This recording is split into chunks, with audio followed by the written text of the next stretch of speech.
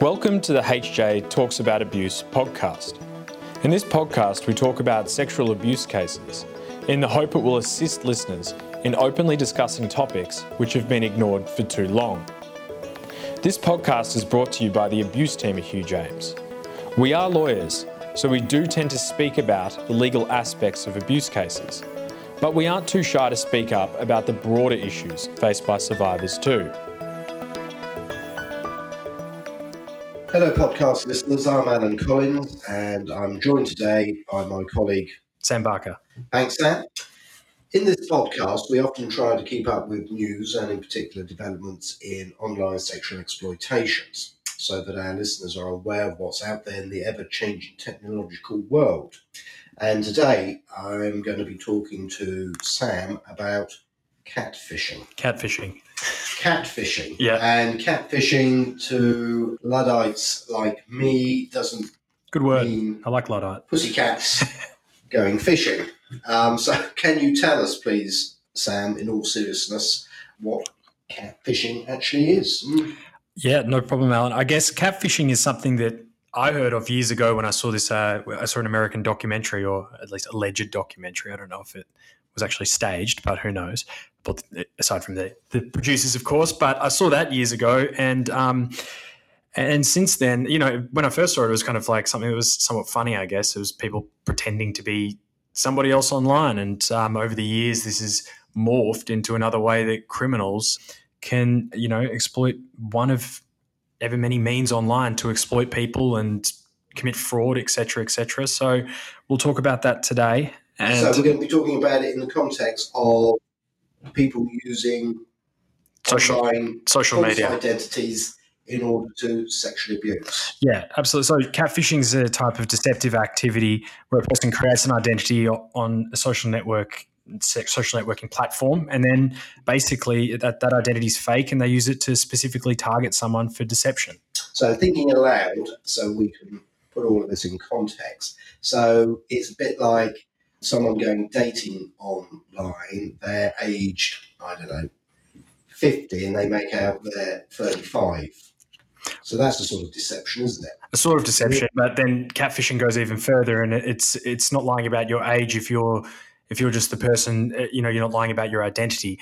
Catfishing is creating an entirely false identity online and kind of luring somebody in to think you are that person. Persona. So haven't we seen cases where people have got into serious trouble and gone to prison, for example, a male making out that he's a female in order to capture males interested in females and vice versa? Again, so it's that kind of use of the internet that certain criminals use to enable their criminal behaviour. And look, I guess that a good way to explain this is actually the plot of that documentary Catfish. Have you seen that movie, Alan? You seen that documentary? No, as I said, I'm behind the times on some of this. So tell us all about Catfish. Yeah, no problem. So Catfish follows the story of a young man named Nev as he builds a romantic relationship with a woman called Megan on Facebook. The relationship started when Megan's young sister, Abby, sent Nev a painting which showed, you know, she was kind of a child prodigy artist. And this led to Nev getting in contact with the family, which was included the young sister, the mother, the father, and the soon-to-be girlfriend, the attractive older sister, Megan. So their relationship blossoms online. This is obviously probably before the times where you could do FaceTime and all of that and videos online. So it was more through a messaging service and sending photos, etc. Megan was sending to Nev artwork and songs, and he became suspicious when he saw that the songs were lifted off YouTube. So he goes to surprise the family at the house, and the door is answered by a person purporting to be the mother, whose name is Angela. Angela constructs a series of lies about her health and the family situation to avoid Nev meeting the remaining members of the family. And then in the end, probably unsurprisingly if you're listening to this podcast, because you kind of figure out what's going to happen, it transpires that Angela is playing all of the characters in this fake Facebook life. So she is not only the girlfriend Megan, she used photos of a model from another state to say that was her. She was also playing the character of the father and the younger sister, the child prodigy artist. And over the course of 9 months, there were over 1,500 messages exchanged. And it turns out it was all this one person pretending to be a whole array of people. So, well, quite clever, but also quite sinister, I guess. Yeah, I think in that case, it showed that in that matter, it was more, obviously displays a lot of psychological difficulties this person who is purporting to be an entire family of people would possess. Going off on a tangent, have you ever seen that famous film, Kind Hearts and Coronets? Kind Hearts and Coronets, no. No, Alec Guinness, very famous British actor. Yeah, of course. No, Alec Guinness. Bridge Over the River Kwai and all of that. He, in Kind Heart and Coronets, played the vast majority of the fictitious people in the film. So anyway, did Eddie... in more innocent times? This was all innocent stuff. He played the role of all these various characters in the film who all get bumped off by one means or another. So it sounds like Eddie Murphy lifted that in The Nutty Professor. Did you ever see that? Yeah, I've seen that. Yeah. So it's a real old black and white film from the late 1940s. A show occasion. It's a very good film. Yeah. Anyway, and it's a very good film. Anyway, that's more innocent times, so to speak. Anyway, so getting back to less complicated times. Yeah, less complicated times, I think, in many ways. Anyway, let's get back to catfishing. So we've seen, haven't we, where these terrible cases where children have been groomed and enticed over social media by adult sex offenders masquerading as fellow teenagers. So you can see how utterly dangerous social media can be when it's used in this way. And that's what's happened with this case in Northern Ireland. So Alexander McCartney was charged with possession, making and distributing indecent images of children, as well as sexual activity with a child, and intimidation to commit sexual activity with a child. And the prosecutors said that, or estimated that he had more than 300 alleged victims who he'd contacted on social media using this catfishing ruse. And is the case ongoing? Yeah. So we better make the point, haven't we, that the defendant, Mr. McCartney, presumably is denying matters if the case is ongoing. Yeah, this is simply from a news article reporting on, basically how the case is progressing. Of course, there's no finding of guilt as yet. So he could presumably, for all we know, be entirely innocent of the allegations. But the case, I guess, demonstrates the sort of cases that are coming to the attention of the police and the courts. Yeah, it does. And look, this shows, I think, what is a real threat in social media, that one often doesn't know who is on the other end of the platform you're communicating with. Well, I guess you're communicating through.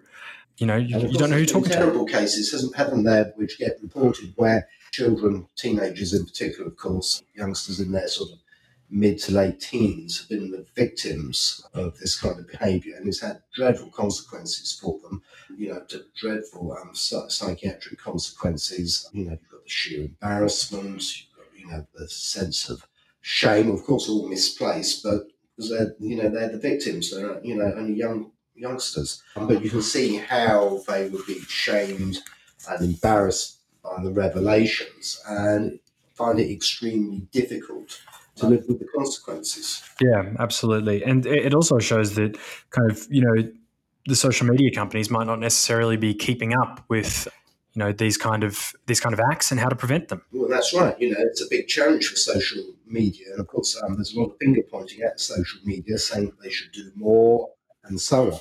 And maybe they should, but it's a case of how do you monitor millions and millions and millions of communications? How do you ascertain whether someone is actually pretending to be something that they're not? I think it's almost impossible. And I find it impossible myself to keep up with developments in social media. So, the pace of change is so rapid that it's always a case, in my opinion, of trying to catch up all the time. Yeah. And I guess the best immediate solution to any of these kind of things is education. Education to children who use social media, that in no circumstances should you be sending online images of yourself in those kind of states, and not to blame the children or anything like that. But unfortunately, in these kind of circumstances where we it's really difficult to regulate and prevent these things happening.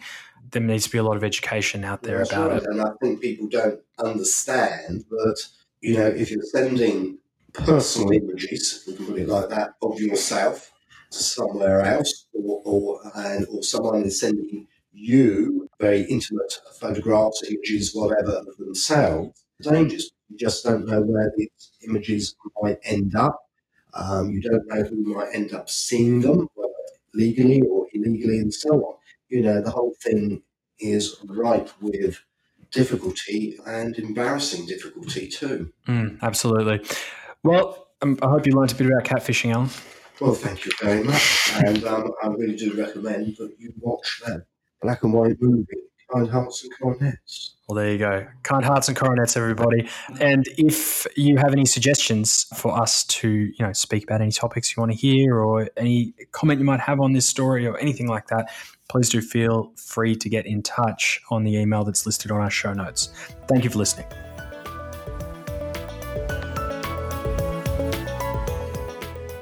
Thank you for listening to this episode of HJ Talks About Abuse.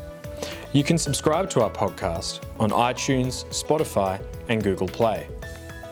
If you would like to speak to Alan or I about something you have heard this week, or even if you would like to suggest a topic for a future episode, please do get in touch at aboutabuse@hjtalks.co.uk.